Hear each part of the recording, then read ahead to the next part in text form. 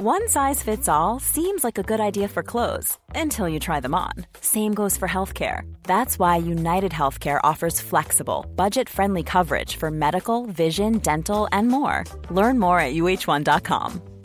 When you're ready to pop the question, the last thing you want to do is second-guess the ring. At BlueNile.com, you can design a one-of-a-kind ring with the ease and convenience of shopping online. Choose your diamond and setting. When you find the one, you'll get it delivered right to your door. Go to BlueNile.com and use promo code LISTEN to get $50 off your purchase of $500 or more. That's code LISTEN at BlueNile.com for $50 off your purchase. BlueNile.com, code LISTEN. 3 wins on the spin, 3 clean sheets, and Borough in the top 6. We discuss the performances of Matt Crooks and Sol Bamba, and of course we chat about the boy wonder, Martin Payero. This is the Borough Breakdown Podcast, and this is all your matchday chatter in a pod. Fleming for Craig Hignett, hit it Higgy, Higgy hits the treble!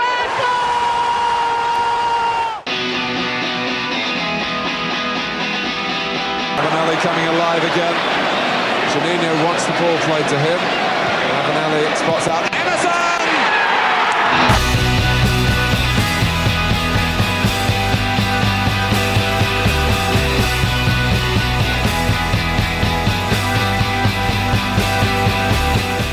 Hello and welcome to the Martin Payero Show with Johnny, Dana and Tom. We are the Payero podcast that gives you all the matchday Payero in a podcast. And well, 3 wins in a week and results elsewhere seen Martin's team Middlesbrough climb to 6th place in the championship table, which gives us absolutely nothing to mourn about. So this has been the Borough Breakdown Podcast, and that I'm joking. But guys, as always, these podcasts, I want you to tell me how you're feeling in 3 words. Tom, how are you feeling? Finally looking up. Yeah. You know, the last week it's given us something to be a little bit more optimistic about. I think in all 3 games we've seen gradual signs of improvement in certain areas. Just want to see us carry it on going forward. Good 3 words. Dana, what are you going to go with? Yeah, mine's probably much better, Jeff, because, I mean, we have been much better, and it's just, I think last podcast we were sort of maybe in the middle a little bit, saying, I remember I said that it was a good result but not a good performance. I think this week it's a little bit further on than that. I think we've put in some good performances. As Tom said, we've had some good positives to take from the games, and yeah, it's definitely been much better from Borough. It has been indeed. My 3 words are going to be Martin Payero. Sure, it has to be, doesn't it? I think with his performances this week. But let's break the week down, guys, as it happened. I'm going to start with Barnsley first, and obviously goals from Sparat and Matt Crooks gave Borough the win against a struggling Barnsley side. Dana, it was a must-win display for Borough. Really, I think this whole week we pretty much had to win 3 games in a row. I think that was the standard from Borough fans. But how would you assess the performance against Barnsley? Yeah, I enjoyed it, to be fair. No chips and curry, though. No chips and curry, which is a bit disappointing. But to be fair, the burger was a good substitute. I quite enjoyed that burger. But yeah, the game was, it was a game of woeful shooting, to be honest. It had a bit of a comical edge to it, and I think the woeful shooting was epitomised probably more so by Duncan Watmore missing from point blank range. Yeah, he definitely maxed the shooting button, and time finishing got it all wrong, didn't he? But yeah, I thought it was to be fair, it was a good performance, and there were a lot of positives to take from it. I thought Barnsley were very, very open. You spoke about the low block that Peterborough had. I don't think there was any block at all from Barnsley, to be honest. They were playing such a high line, and I noted it quite a few times that we had Sparat and Watmore that were playing on the shoulder of the back line, and Barnsley played into our hands with that. They were actually lucky that that the passes weren't played towards Duncan Watmore and Sparat when really they probably should have been, because they could have been. I think there was loads of opportunities for that to have happened, and for the ball to be played behind the defence and in front of Sparat and Watmore. But I did think that they did play into our hands, but you have to beat what's in front of you, don't you? So yeah, it was a good performance and a lot of positives to take from it, I think. Yeah, absolutely. Tom, Barnsley on the other hand, they had 3 glorious chances in that first half. 1-on-1, 2 blocked. Watmore obviously missed a sitter. The game could have went either way, really, even though it was quite comical at times. Yeah, I think especially in kind of like that first 5 minutes. I was saying I said to Dana at the time, like, they should have probably scored with that one that they hit the post with, and then they had another glorious chance like a couple of minutes earlier than that. And they could have easily, if one of those had went in, it could have easily been a very different game. They could have just sat back and kind of played for the 1-goal lead that they would have had. But thankfully they didn't go in. I think we had a lot more chances in that game than they did, though we could have won that by a larger margin than we ended up doing. Obviously, you mentioned Watmore's missed there. Don't know how he missed it, to be honest. But actually, I do kind of know how he missed that because I do that enough on a Friday night. You do that a lot on a Friday night, yeah. You do. Like I say, we could have won that by quite a few more. I think it just kind of balanced out in the end, some of the ones that were missed. Absolutely. I felt the worst a little bit when Banda slipped, of course, and then we see, that one-on-one. I thought, oh god, here we go. Flashback to that Leeds game where he did it. It was, yeah. He must have PTSD from that memory. But like I said, it was when that miss happened, the confidence of Barnsley really did drop, and I thought that they were a side. I think they just needed just that one bit of luck at times, and I appreciate the Apple and Sheffield United now. So we'll have to come back to you in a second, Tom and our only pie in the sky. But they were looking to play a possession style, Tom, and they were dispossessed 16 times in the game, which was the most this season bar Cardiff on Saturday. But why do you think that was? What do you think Borough did to try and win the ball back so quickly? Well, I thought we pressed well against them, but also I do feel like the lack of confidence for them showed. I think at times they were just picking the wrong passes and trying to overcomplicate it. I'll give credit as well to Matt Crooks, because I think in the last 3 games, I wouldn't even say a holding midfielder role, but kind of where it's been him and Payero in midfield, I do think both of them have won the ball back quite well. Crooks especially so. I mentioned last week against Peterborough, Dembele kept trying to go past him, and he was winning all the duels against him. I think we've just seen more of it in the last couple of games as well. I thought he's done really well in that role. Yeah, well, let's chat about Matt Crooks then really quickly, because filling in as CDM then, Howson's been moving out wide to right back. Sometimes the best tactical moves, what you're seeing, are the ones that are by accident or forced upon you. But the tree's been tremendous in that deep role, hasn't he? He's found some roots. There you go. More tree jokes. There you go. That was a good one. But why do you think he's been able to fill in that role so well? I think because he's just got a lot of attributes that allows him to be versatile. I know that there's been a lot said about him playing centre-back, which I'm really not surprised about, but we put a stat up on Twitter, didn't we, about Matt Crooks after that game, the game against Barnsley, and as was pointed out in the Gazette as well, those stats were really well-rounded. I think 4 interceptions, 4 tackles, 1 clearance, but also 2 key passes and a goal, and 75% passing accuracy, which was one of the highest of the game, because our passing accuracy in the Barnsley game was quite down generally, but I think he's just a player that he's so well-rounded that he can probably fill in different positions. And I did say last podcast that I don't really want to see him play there long-term. But after the last... Change your mind a little bit? I wouldn't say definitely. I think we need to play against teams that maybe aren't struggling, so we can see, because there's still moments where I thought maybe we're a little bit open in midfield, but I don't necessarily mind that, because it allows the likes of Payero and Crooks himself to attack more and to be a little bit more on the front foot, which is something that I wanted Borough to be when we weren't getting the results. So I don't really mind him there, to be honest. It remains to be seen whether that form will continue against better opposition. I know we've got a tougher run coming up, but he's been pretty much faultless, to be honest, whilst he's played that. I've been really impressed with him. He's really branched out in different positions, isn't he? Oh, God. But Tom... honing in on that. I know, Tom, he is really becoming a fan favourite on Teesside, Matt Crooks, but what do you like about him the most? Because he just seems to fulfil his potential. I thought you were thinking of another tree mention there. No, could have been. He's just found, I don't believe he can. Yeah, I believe he can. Oh. He's found home soil really beneficial. But no, he's becoming a fan favourite on Teesside. But why do you think that is? Because he's just, is he because he's been fantastic on the pitch, or what do you think there is to it? Well, I think you can see the effort that he puts in and how consistently he can do it. I mean, he's had a couple of bad games, but it wasn't this season. I think it goes back to something we said on one of the earlier pods in the season, and it goes back even further to when Warnock was saying last season, we want kind of people putting in 7 and 8 performances consistently, as he was saying when we signed like the likes of Grant Hall, etc.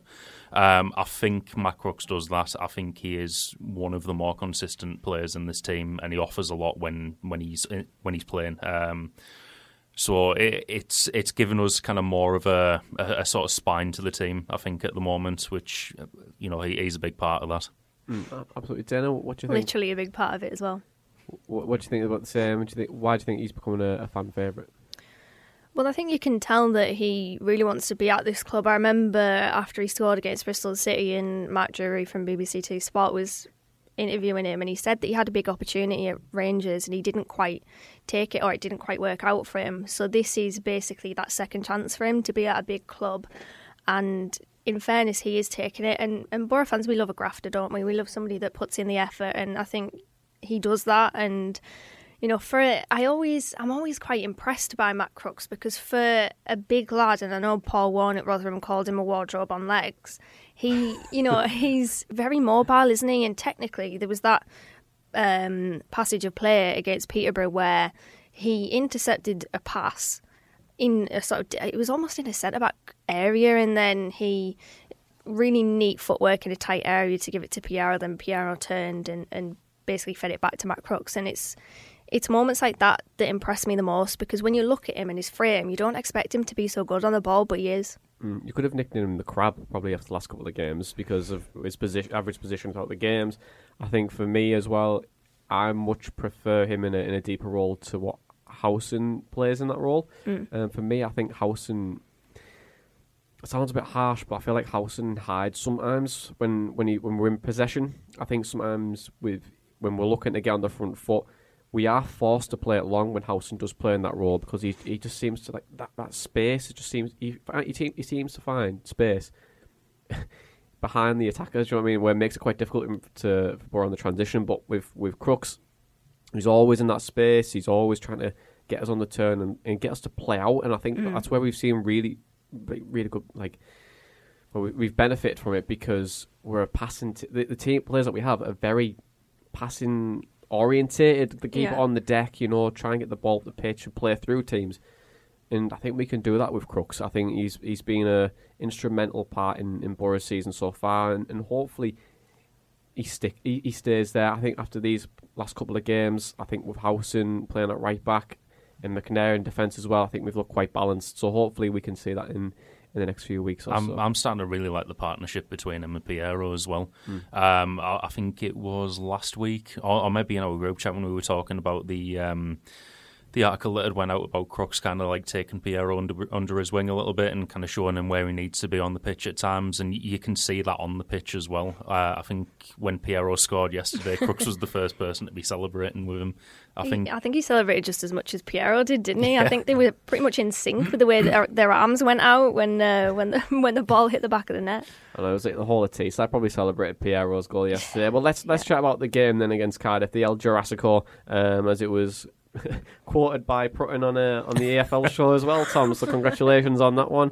But Middlesbrough recorded their third win in the week, of course, with goals from Andres Barra, Gain and Martin Payero, or Payero, however you want to say it. Who said Payero? Hey, it's a Sky's posted. They weren't saying Payero. That's what they want officially. But the skewer 2-0 win over Cardiff City. Mick McCarthy, of course, the apprentice, got sacked after that. 8 games in a row for him, and then unfortunately he's lost his job with Chris Wilder, the favourite to take over there. But Tom, how would you rate the performance in comparison to the other wins this week? I thought it was a really good performance. And also, kind of, as I was saying earlier, we've seen gradually some improvements throughout the week as well. Like we said last week, it was a good result against Peterborough, but it wasn't necessarily a good performance. We didn't kind of look likely to score until, the 85th minute or something when we got the penalty. But that kind of gave us the platform to build from. Against Barnsley, like we said, they missed a couple of great chances, but we created a lot of chances ourselves. Seeing gradual improvement in that game, and then even more in Cardiff game. I thought they were poor, but we did kind of make them pay for that, and you can see it on some of the players. kind of how confident they're feeling now, because I thought Payero yesterday at times looked unplayable. I think Bamba looks absolutely fantastic in the last few games. Obviously, we mentioned Matt Crooks as well. Sparrow seems to be coming into his own as well. So it does seem like we've got a lot to build from there. I'll come to Payero and Sol Bamba in a second, but was it a case of Borough playing bad, or were Borough playing well, or Cardiff just being so bad? Because they looked like a team yesterday who just didn't really want to know, did they? Yeah, they looked like a team that had lost 7 games in a spin. On the spin, to be honest, they were woeful. I think probably the worst team that we've played this season, and I will put it out there, this is merely an observation and you can take from it what you will, but we have played some very, very poor teams. No, I agree. Probably arguably the 3 worst teams in the league this season so far. Yeah, I would say Hull, Barnsley and Peterborough are the 3 worst teams generally in the league. Obviously Barnsley last season, you wouldn't really put them in that category, but the way that they play, they've lost obviously Alex Mowatt, the manager, and I was having a bit of a read up. They've lost a lot of people in the backroom staff as well, but we have played some awful teams. Even going back to Bristol City, the first home game, I thought they were poor, bar Alex Scott, who was probably their bright spark in that game. So Cardiff has really continued that trend of Borough playing really awful teams. And I think what sums up the most is that James Collins, their striker, was probably better defensively than he was offensively. And he probably had more defensive actions than attacking actions, which I think says it all. They were really, really bad. Their midfield, I mean, it was laughable really, because a midfield of Marlon Pack and Will Vaux is probably the most just cheese sandwich midfield I think I've ever come across. And they both weren't good enough. I think midfield, again, just like the Barnsley game, they were so open.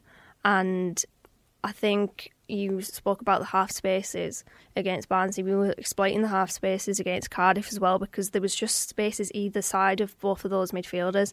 And yeah, it was a pretty abject performance. Having said that though, what people will always say, and what I do agree with as well, is that you can only beat what's in front of you. And Borough had to do a job, and they did a job, and I thought we were really effective at it. And it was a good performance from us.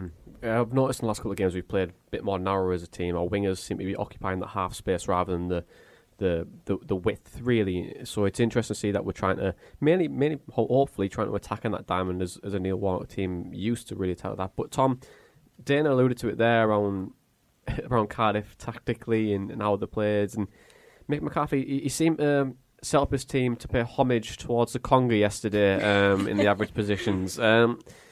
Why do you think he was doing that? Do you think he's just a party fan, or what happened there? Well, I think when you look at it, they were all kind of drifting over towards the right-hand side of the pitch, and that's where we were threatening most. When you look at where we were attacking from, it was Tav, it was Payero playing on the right side of that midfield, and it was Howson overlapping. And then you look on the other side, Peltier wasn't getting forward so much, and why would we expect him to? It's not the type of role he plays. And Hernandez had a bit of a quiet game as well.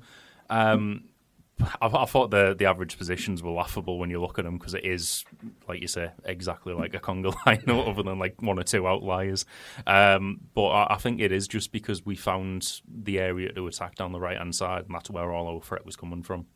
Absolutely. But Dana, tactically then, 3 wins in a week, 3 clean sheets, 4 wins in 5 now. Tactically, what do you think Neil Warnock's done to get Middlesbrough to get these wins over the line? Do you think we've turned a corner? Probably too early to say whether we've turned a corner, just because, again, I will say, and this might be me being negative, but I can't really escape from thinking that we have played 3 very, very poor teams. But what's changed, I think the personnel. I think he's playing players and players in midfield as well that can get hold of the ball, whereas a lot of the time and a lot of our criticism has been towards Warnock and the tactics bypassing the midfield. But I think we are playing it in those midfield areas now, and we're seeing the better technical players really come to the fore. I think Martin Payero, of course, who'd have thought, give him game time and then he shows his qualities. And I will say Sparrow as well has been absolutely fantastic. The movement that he has, but also the link-up play.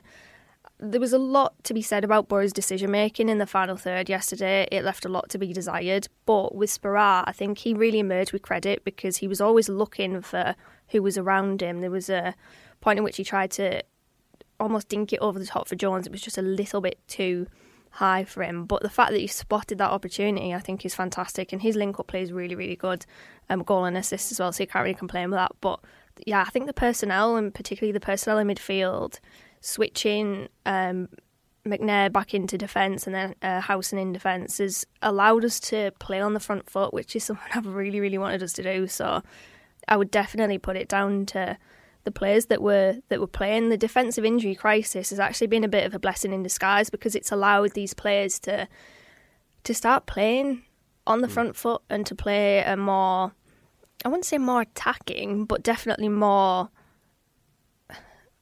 risky almost, because we do have gaps in midfield. We don't have an out-and-out defensive midfielder, so you're going to be a little bit open, but I think obviously it has worked. We've 3 wins on the bounce. It's pretty good. You're absolutely spot on with the midfielders as well. Long balls have actually decreased this week with Crooks and Payero in the team, and centrally as well. I think that really benefits us as well. I think as a team, when I was saying at the start of the show, we're a very, very good side on the ball. I think when we get it and we play, we want to play. And I think this is why we were saying, like on previous shows around, like Alex Neil potentially taking over, because his style would be very well suited to what we would have.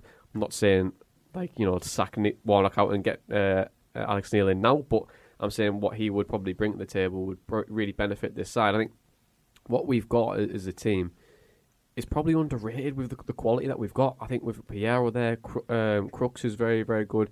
You've also got an international in Paddy McNair who can really spray a ball, and I think we're a good side going forward. I think sometimes it doesn't click, does it? And I think the decision making, of course, I think like you were saying yesterday, Tom, if Borad decision making be 1 out of 10 or something on Football Manager. Oh no, that was Elliot. Oh, it was Elliot. Mistaken identity. I'm sorry. There's 2 Football Manager addicts in our I know, yeah. I just replaced one with another one, didn't I? But that was like I was saying, I think with the decision making, it can be a lot better. And if it does get better, then wow, we could be a very, very good side in this division. But we've said this all along. We've said, look, this is a good team. We're just not fulfilling what we think we should be, really. Yeah, what I will say, actually, to add to your point about Paddy McNair sort of spraying the ball from defence, Sol Bamba is so good at doing that. There was times in the Sheffield United game, actually led to the Watmore goal, where he just pinged it perfectly towards Mark Bowler, and his passes out from the back are so measured.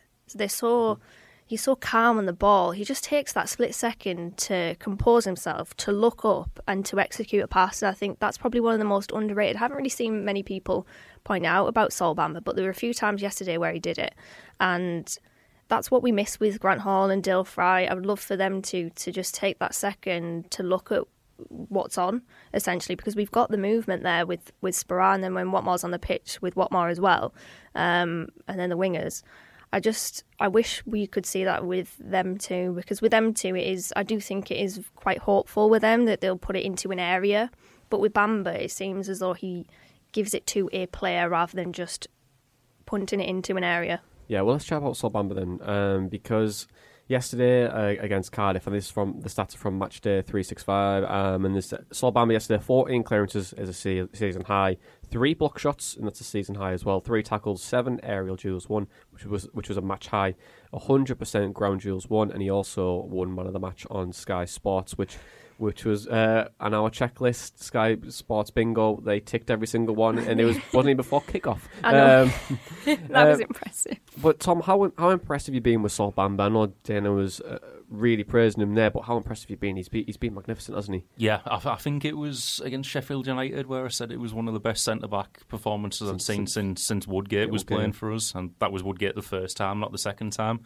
And he's just kind of carried on. He has been consistent. Obviously, when we were first linked with him, I wasn't really sure on it. I think my exact words were "if we have to" or something like that. But which was like understandable given his age. Like he hasn't played football in a long period of time. Yeah, and I think my overriding memory of him was that slip against us when he was playing for Leeds. And I can't really imagine. Well, I mean, he did the same thing for us, but thankfully it didn't result in a goal. But I was like, I can't imagine understanding him. But I'm very happy to be proven wrong with him. He's just been incredibly consistent, and I think what's been good for for the team as a whole is the fact that he can organise that defence and he reads the game so well. I think that's rubbing off on the other players in defence and kind of around the centre midfield area as well. He's been a big help to everyone. Do you think he's bringing that leadership quality then? Yeah, absolutely. I think him and Peltier to a lesser extent, and it kind of sometimes goes unnoticed with him, but you can see the experience that we've got in that back line now and how well those two can read the game. Bamba specifically, like I say, helps organise things extremely well, I think. Absolutely. So, although he's playing fantastically well, Dana, when Fry and Hall return, can you see Bamba getting in that 11? Yeah, I can see him. Who for then? Because Hall. Yeah. So would you keep us as a 3, maybe? McNair, Fry and Bamba? Potentially, yeah. I mean, purely Peltier. But yeah, I would probably say that because you can't drop him on the form that he's been putting in. I mean, quite rightly, the last 2 Sky games, he's been man of the match. The performance yesterday, brilliant. I think I echo Tom's thoughts about the leadership. He's so fun to watch, actually, because he brings his personality to the pitch, doesn't he? He just looks like he's loving it, and it's quite infectious. I remember against Peterborough, where he just had a word with the referee just before the corner where we got the penalty. And then after McNair was felled, he was just like, yep, well, I told you so. And it was just, I don't know, it was funny to see. And he's been absolutely superb. His reading of the game is fantastic. Yes, he might lack that pace, but it hasn't really mattered, really, has it? The past couple of games, he's just so calm in situations. He's there getting involved with a physical battle. He's blocking everything. He's making those interceptions, making those tough tackles. Really wasn't surprised when his shirt was ripped yesterday because it was that physical contest against Cardiff, and he was well up for it. And it's been really good to see him perform, obviously after his recovery from cancer, and I think he's been absolutely superb. So to be honest, I wouldn't drop him. Interestingly, when he was playing against Sheffield United and what I have seen in the previous games, he sets the tempo of the ball as well. I think when you watch Mills's play, when he gets his foot on the ball, he's trying to get that out wide straight away. And sometimes in previous games where we've been opting to try to play the long ball, he's always the one that's dictating that every time. I mean, even when he was at Cardiff, he was coming in that midfield trying to get Cardiff on the counter attack.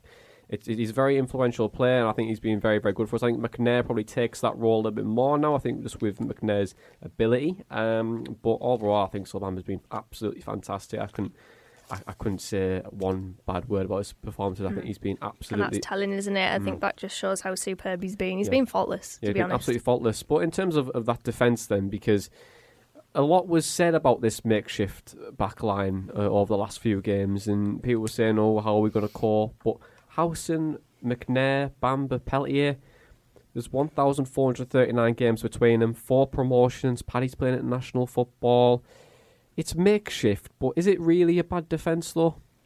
No, it really isn't. I think it's... You know what, the thing that I really like about Borough playing a 3 at the back is the players that we have bringing the ball into midfield areas. Paddy was so advanced yesterday in that sort of right-hand channel because obviously Cardiff were so open defensively and they were offering pretty much nothing on the counter-attack or just in attack in general. So Paddy was allowed that space to roam into that area, and I really do like that from Borough. And I would say Paddy's better. Well, I've said it before. I think Paddy's better in a defensive 3 than he is in midfield. And also, Johnny Howson is a bloody good right back. He really is. And I remember tweeting it a couple of years ago that I've never rated Howson in midfield, and I got a few puzzled replies because, of course, his entire career he's been a midfielder, and it's a long and successful career at that. But in a Borough shirt, I think he's performed better in defence than he has in midfield, and I think we've seen it the past few games. And we've spoken to Robbie Stockdale and Dean Whitehead, haven't we? Who I think didn't Robbie Stockdale start out as a striker? And moved into right back. Yeah. And then obviously Dean Whitehead debutised there against Man City and a couple of other games as well. I think back in the playoff final too. Yeah, I mean, they were saying how it's a bit of a different and better perspective because the game's in front of you, whereas in midfield you've got space to your left, your right, in front of you, behind you. I think that's what catches Housen out. It's off the ball, isn't it? You were mentioning it earlier about off the ball. And I think that's where it sort of falls a little bit below the standard with Housen, or probably his own standard. Look where Housen was a few seasons ago. He could have played number 10. He was absolutely brilliant. Most consistent player in the Championship by a country mile. Will go down as probably one of the greatest players in the Championship, arguably, in terms of consistency. I think right now, given that... Old man Housen again. I think right back right now is the perfect position for him, just because... Look, you're going to come up against pacey wingers, but the way he reads the game on the right hand side, has the whole game in front of him, it just suits him down to a T now. He'll come back down to where he was playing probably number 10 at times, where his focus, I think it was at Leeds, and I think just a little bit at Norwich as well, where he was just filling that number 10, just doing a bit of a free roam, and then just looking just to spray the ball here and there. Very simplified part of the game. On the right hand side, he can just do that now, and I think he did it under Jonathan Woodgate really consistently. I think that's probably his position now. I'd be very interested to see what happens when Dijksteel comes back. Does he drop to the bench and we have Dijksteel back in, or do we keep Housen there? But what it's done is it's created options, Don, hasn't it? So it has, yeah. And I mean, I think Dijksteel's out for a further 2 or 3 weeks, maybe longer. So I wouldn't be mad at seeing Johnny Housen play right back. I actually really, really like him there. Tom, what's your thoughts on, because this defence? It's 4 wins and 5, 4 clean sheets now. It's building consistency, of course, but what's your thoughts on the defence? Do you think it's something that can get Borough by? I mean, yeah, but we can succeed with that defence as well. I think looking at it, 3 out of the 4 mentioned are natural defenders. At least McNair was trained as one and then moved into midfield and started doing the okey-cokey between midfield and defence. And I agree with what you guys were saying there in terms of Housen. I think he's playing extremely well at right back. What we'll say as well, I think there's always the impression, and I think it was the same case with Downing as well, that being mid-30s in age equals a complete drop in pace. But I think Housen's still quite quick. I think there have been times when he's overlapped, like in the last few games, where I think, he's never getting that. And then he still comes out with the ball, or through balls played on the overlap, and he gets there as well. I think he's still got the quickness to play right back and do well there. So I'm be quite happy to see him play there in the next few games as well. Yeah, like you were saying, he's got, when the options come back, it'll be interesting how Warner changes things. But in terms of changing things, Martin Payero, he's finally announced himself in the Championship. Look, we said all along this guy needs games, and once he does start to play, he will really flourish. Go on, Dana, talk to me about Martin Payero. Yeah, he's been brilliant, hasn't he? And even when he's maybe not in the game as much, even when he does get the ball, you can see the quality that he has. And what impresses me the most about him, and it fits into the offensive duels category if you look at the statistic metrics, but it's his strength on the ball that he can... I mean, he shoved, I think it was Jordan Williams off the ball after he megged him against Barnsley, which was quite fantastic, to be honest. But when he's on the ball, he's got the technical ability to get past him. You've seen, I think he's racked up a few megs already so far. But it's also the physicality, the shielding of the ball, protecting it, manipulating his body so that it basically shuts off any sort of defender intercepting the ball or taking it off him. And yeah, he's got great quality, hasn't he? And when he scored yesterday, I liken the celebration to when Luke Shaw scored against Italy. I mean, it wasn't quite like that because I wasn't screaming down the street, but it was just this euphoria of seeing it happen. And I think it would have been even better for the travelling Borough fans that went to Cardiff yesterday. Just to be honest, there was a moment in the game where I thought it's going to happen at some point, and lo and behold, it did. And it was, to be honest, it was a fantastic goal because it started with Tav, who's been getting a lot of criticism, I think, which is quite unjust, I think, in my opinion. But it starts with Tav on that right-hand side.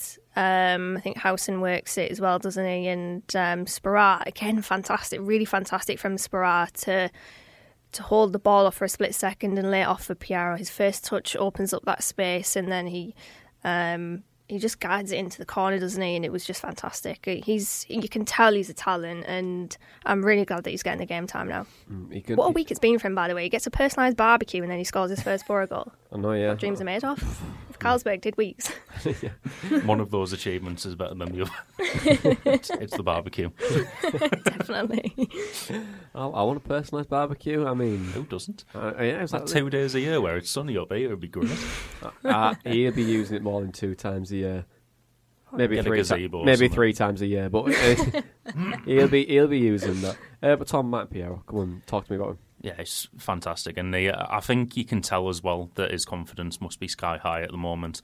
The last couple of midweek games at the Riverside, I think we've seen 2 kind of very different sides of him. I remember the Sheffield United game during the half-time warm-ups, we've seen him kind of walking out of the tunnel, and he just kind of looked, a bit down, a bit dejected and stuff. Against Barnsley, he was, doing keepy-ups in the middle of the pitch, knocking it over people's heads and stuff like that. It was like it's a completely different player. And then against Cardiff, you could just see some of the plays he's making. Being quite physical and holding people off the ball, being able to pick, pitch perfect pass. Like he's just playing so well. And I sent you guys a screenshot of some random Banfield fan on YouTube because I was watching the highlights of the game yesterday, and this guy was saying, like, I'm surprised to see him playing that advanced for Borough because he used to play in a deep lying role for Banfield and let Galoppo, that was his name, yeah.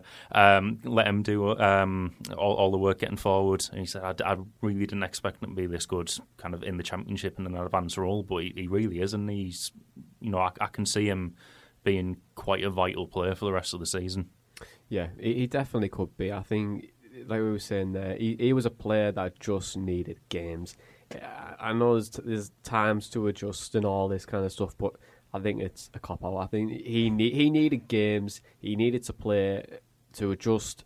And I think on Sky they were saying, Payero was saying, it was not like 4 or 5 games where I would have this much intensity. It's every game in the Championship. Well, if you want to get just to the Championship, you had to play those games. Yeah.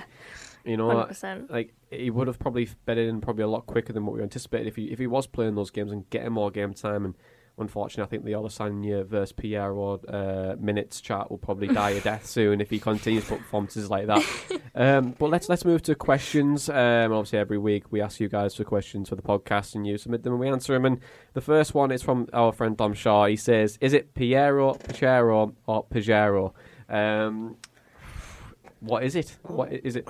Are we pronouncing Martin Payero or Payero or Payero or? I don't know even know how to say it anymore. Dave. Or just call him Todd. Just call him. Fighter and the Kid reference, very good. Or should we just call him Big Martin? Big Martin might be a shout. Call him Big Martin, but yeah, we found a video of it, didn't we, of him saying it, and he said Payero, but one of our listeners who goes by SM Gates on Twitter did say that is the accent of him. So the sh comes from the accent, so we should call him Payero. But I don't know, because I thought that Sky Sports had like a pronunciation list from clubs of like obviously how to pronounce each player's name. So I kind of, when they said that, they said it in maybe the Reading game. I was thinking, right, so it's Payero then. But I don't know whether it is or not. That's my definitive answer. I don't know, but I do trust some Gates though. I think a bit of behind the scenes kind of media stuff. When I was doing my work experience at Real Radio and went to Karanka's press conference, we had to put kind of in brackets pronunciation, so it was like Karanka. Oh, I need that. So people stop calling me Dana. I was named after a Gillian Anderson character, Dana Scully. I just thought you were named after Dana White. Yeah, I wasn't. Or the Irish singer from Eurovision. So going back to that behind the scenes stuff there, I wouldn't be surprised if Sky Sports have had a pronunciation thing put through to them, but I always thought it was Payero based on what SM Gates was saying. We were saying Payero, weren't we, Johnny, for Payero. God knows how long, and then SM Gates did point out that we were saying we should say Payero, so I'm just going to say Payero from here on in. I'm just calling him Big Sexy Martin now from now on. Isn't that Spara's name? Sexy Spara. We've got Arse Cheeks. Anthony. Yeah, well, you said it, Dana. That was not me. Disclaimer, it wasn't me. I'm joking. Well, next question we've got is from Andy. He says, "Do you think Warnock will change things once our injury crisis lessens? We've been forced into playing attacking formation. I hope he doesn't revert to Type 1 ball, Dijksteel, etc. when they're all available. Injury crisis, then. Do you think Warnock will change things? He probably will, but I don't know whether he will straight away. I think some people have said that it might be better to let them fight for their place back because, 3 clean sheets in a row, it's pretty good going, and I think individually the performances have been good as well from our backline, so it would be difficult to change things around. I don't know the time frame of when Ball is back, for example. Dijksteel must be about 2 or 3 weeks away. Fry and Hall are a couple of weeks, aren't they? So it might just be a case of they all come back at the same time, and then Warnock's a little bit like, oh, what do I do here? But it's going to be a headache, isn't it? Because Bamba's been playing so well. I think Paddy's so good in defence. And Howson's been really good at right back as well. So, to be honest, I would keep it the same. But this is me having said that after a run of games that I keep saying it, but it was favourable for Borough. And Peterborough didn't offer anything offensively, really, apart from maybe a couple of dribbles from Sariki Dembele. Barnsley, they had a couple of opportunities, didn't they, that we probably got away with. And then Cardiff were pretty abject going forward. But that's not to take anything away from the defensive performances. I think we have been really solid, and I've really liked our defence the last handful of games. Mm-hmm. So for the next one, it segues quite nicely for this one. Thomas from Charlie says 3 games, 3 clean sheets with Paddy and Sol at the back. Would you bring Fry and Hall back in when they're fit? So do you think this lineup and personnel is our best team as well? So would you bring Fry and Hall back in, and is this currently our best personnel? Well, I always subscribe to the saying that you don't change a winning team. So for me, even if they came back next week for Birmingham, I still wouldn't swap it. I'd start them on the bench and let them fight their way back into the team. We had 3 clean sheets over the last week. Bamba's been playing absolutely out of his skin. McNair's been playing well. I don't see any reason to drop either of them to bring Fry or Hall back in. So on form, it probably is our best formation at the moment. Obviously, if that changes, we've got options down, so we can bring them back in. But we don't need to change it at the moment.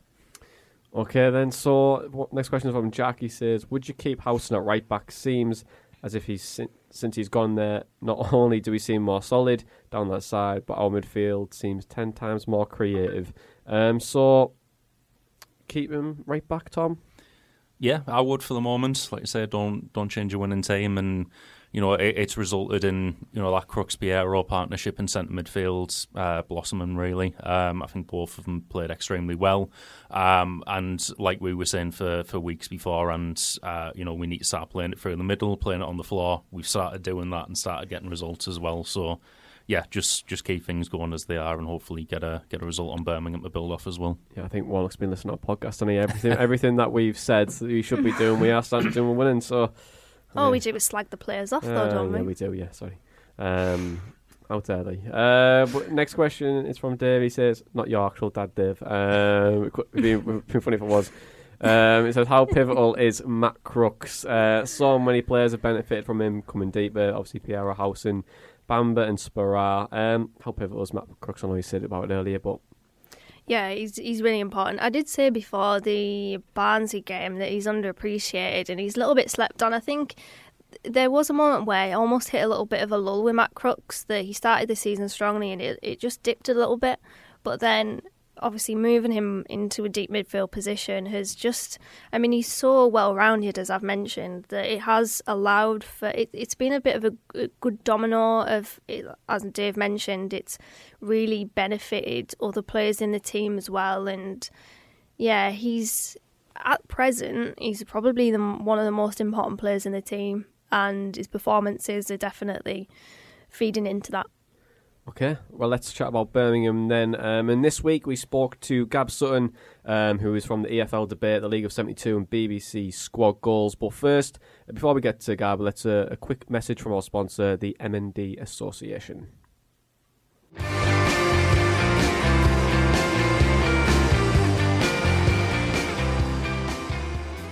We want to make a difference on the podcast this year, and we need your help to do it. We've partnered with the Motor Neurone Disease Association, which is a charity incredibly close to myself and my family. In 2015, my mother was diagnosed with MND, and I saw firsthand the deterioration of somebody that I loved. If you don't already know, motor neuron disease is fatal and gradually takes away a person's ability to walk, talk, eat, drink, and breathe. Thanks to the MNDA, my mother was able to communicate despite no longer being able to speak. Please give what you can to help them continue this fantastic support to www.justgiving.com/The Borough Breakdown MND.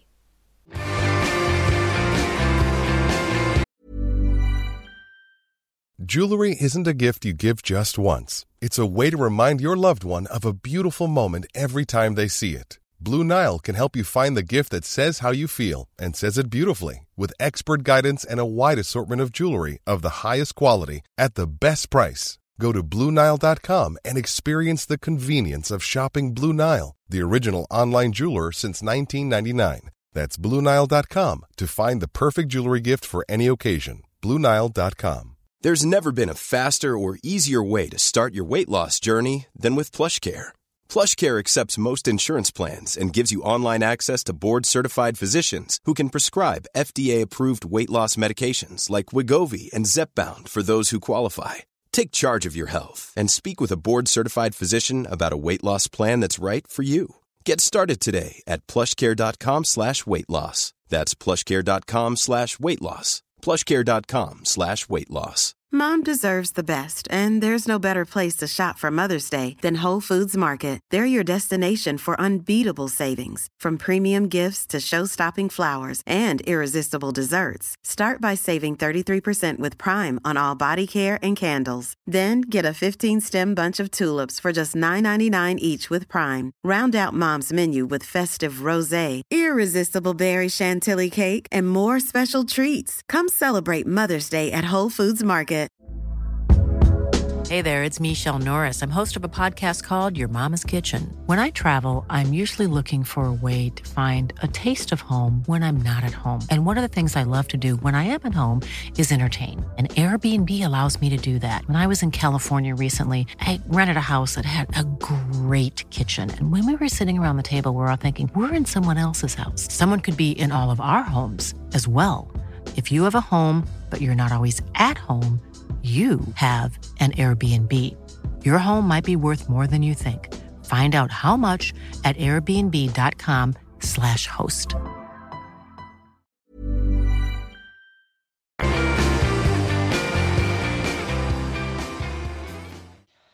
I think Birmingham City's season so far is going to plan. I've had one or two sort of debates with other fans about this because obviously a 7-game winless run, which was before that 2-1 win over Swansea, it does make people a little bit nervous when you go that long without victory. But apart from losing 3-0 at Peterborough, I don't feel like there's been an awful lot wrong with performances.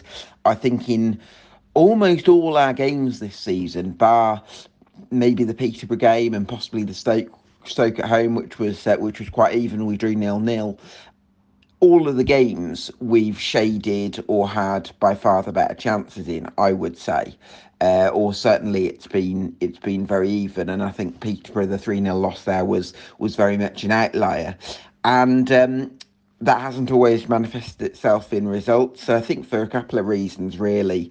I think sometimes up top there's been question marks about whether we've got that complete centre forward that can run the channels, that can hold the ball up, and that's got enough mobility to play as a lone striker. And actually our best form this season came when Lukas Djukovic was paired with Scott Hogan, but neither of those strikers last season really thrived on their own up top under Aitor Karanka.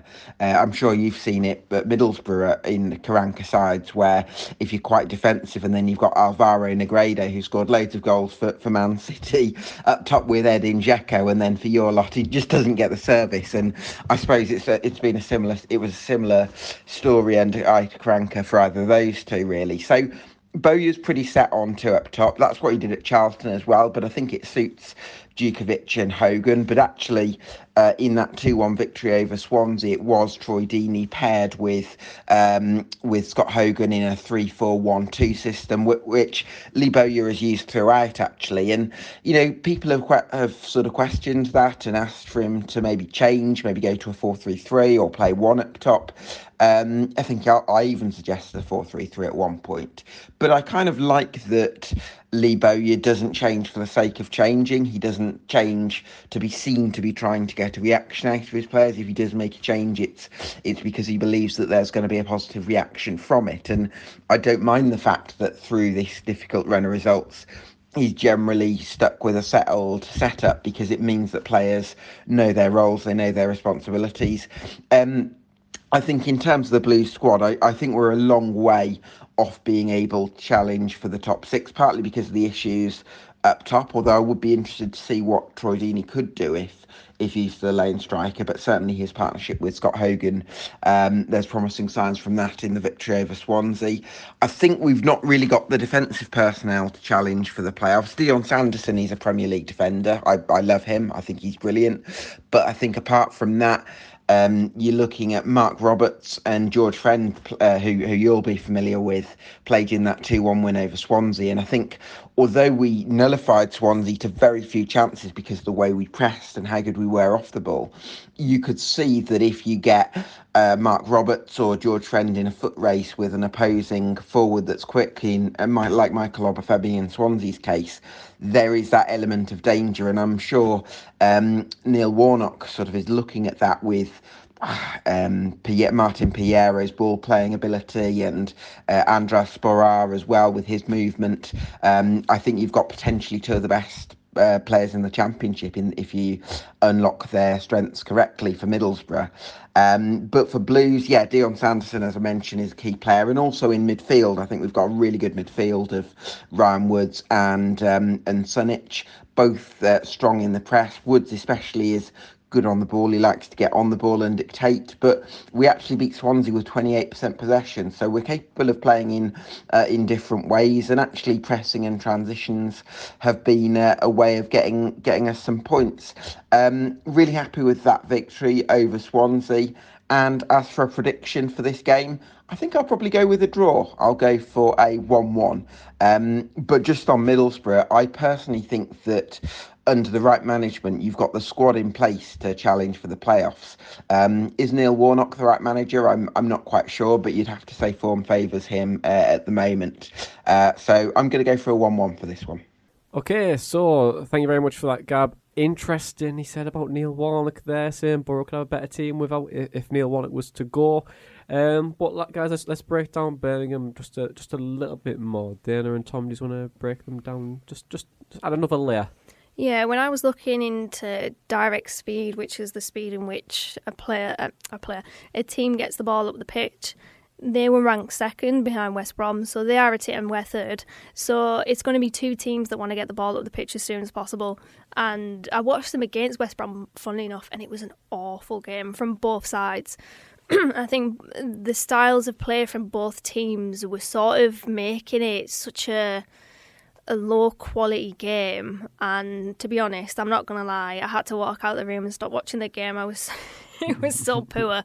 But I think this is going to be a difficult watch, if I'm being honest. If we sort of revert to type and start to bypass the midfield, which is what Birmingham also do, to try and get it out to the wide players as quickly as possible, then it's not going to be a classic. I think it's going to be I can see it being a low scoring affair. But yeah, they're an interesting team because they started the season really well. I remember Chong was getting a lot of plaudits, quite rightly so, because he's a good player. But as Gab said, I think their attacking dynamic is maybe it needs brushing up on a little bit. They probably don't have a clinical striker. There's always been question marks over Scott Hogan. Djukovic is good enough, I think, for them. But is he good enough for a team that wants to kick on to that next level? Maybe not. But yeah, this is going to be an interesting tactical affair, but I certainly don't think it's going to be an entertaining game. Okay, Tom, is there anything more to add? So in form, they've not been doing particularly well up until the last game yesterday when they beat Swansea 2-1. Before then, 0-0 draw with Huddersfield, 1-0 loss to West Brom, 3-0 loss to Forest. So obviously Steve Cooper's just had that new manager bounce for them, and a 2-0 loss away at QPR. So yeah, they're not being on the best of form, but it might have just picked up yesterday, so they might be on a little bit more confidence coming into our game next week. Well, Troy Deeney scored his first goal for his boyhood club yesterday. And it was from open play. It was from open play as well, and when we spoke to the Blues breakdown as well, they were also saying around Sarkic in goal, who's done very, very well. Chong, of course, he's been fantastic, and of course, Troy Deeney, he's naturally going to get all the headlines. I think with the type of calibre of player he has been over the years, coming back down to the Championship, I think arguably he's going to cause Borough a lot of problems. But guys, let's do our predictions and see how we feel about the game then, because like we've been saying, these 3 games this week, they've all, I think if you asked every single Borough fan how many points do you think we'll get this week, I think every Borough fan would probably say we should be trying to get 9 points here. But it'll be a bit more of a difficult game I think this week. But what are your predictions? I'm going to go... Sorry, I was reading the form table because it's just interesting to note that Birmingham are 20th in the form table with 5 points from their last 6, just 1 win in 6 actually. So yeah, their form has tailed off. They did have a good start to the season. I'm probably going to echo Gab's prediction and say 1-1. Okay, 1-1. I feel like it's safe to say 2-0 at the moment after the last 3 games. So I think I'm probably going to go with that. I think we'll probably try and play through centre midfield as it's been working for us, and not kind of match them up in terms of direct play. So I feel like it'd be just as effective next week as well. Okay, 2-0, 1-0. I think draw. I think it's going to be. It's not going to be a classic, is it? I don't feel like it ever is against Birmingham, is it? No. Memories of Nugent getting sent off. I remember 5-2 before when Mikkel Forsell scored 2. That's a name. When was that? 2003. Actually, could have been. Yeah, could have been. Yeah, Mikkel Forsell, and I can't remember who scored for the Borough now. Should I give it? I think we were 2-0 down. Or 2-1 down. I think Nemeth... Macaroni scored that game, didn't he? I think Nemeth scored. I can't remember. It's going to be... it's going to do my head in that because I can't remember the score. But then you quickly... It's given me Blackburn against Birmingham when I've literally put in Middlesbrough. Could have been... was it 5-3? 5-3, yeah. 5-3, yeah. 5-3. You're going to have to tell me the scorers here, dinner, because it's going to absolutely do my head in. Okay, right. Mendieta. Yeah. Oh my days, this old BBC Sport match report. Mendieta, Macaroni, Mikkel Forsell cut the deficit, Gareth Southgate scored, Clinton Morrison scored for them, Macaroni scored again, and then Nemeth scored. Let's see, what year was that in, Dana? It was 2004. Nearly. Almost, it was so close. Nearly a Borough breakdown bingo. But guys... Thank you very much for joining me as always this week, and thank you very much for our listeners as well. We did pass 150 reviews this week, so thank you very much for reviewing the podcast. And if you still think our podcast is fantastic and you haven't reviewed us yet on Apple Podcasts or on the podcast apps, please do. It helps us get found and charted and help other Borough fans find a Borough podcast. But that's pretty much it. 3 wins on the spin for Borough. I'm not used to this wins. I'm not used to Borough winning, but this is Borough Breakdown Podcast, and that was Match Day Chatter in a pod. Mom deserves the best, and there's no better place to shop for Mother's Day than Whole Foods Market. They're your destination for unbeatable savings, from premium gifts to show-stopping flowers and irresistible desserts. Start by saving 33% with Prime on all body care and candles. Then get a 15-stem bunch of tulips for just $9.99 each with Prime. Round out Mom's menu with festive rosé, irresistible berry chantilly cake, and more special treats. Come celebrate Mother's Day at Whole Foods Market.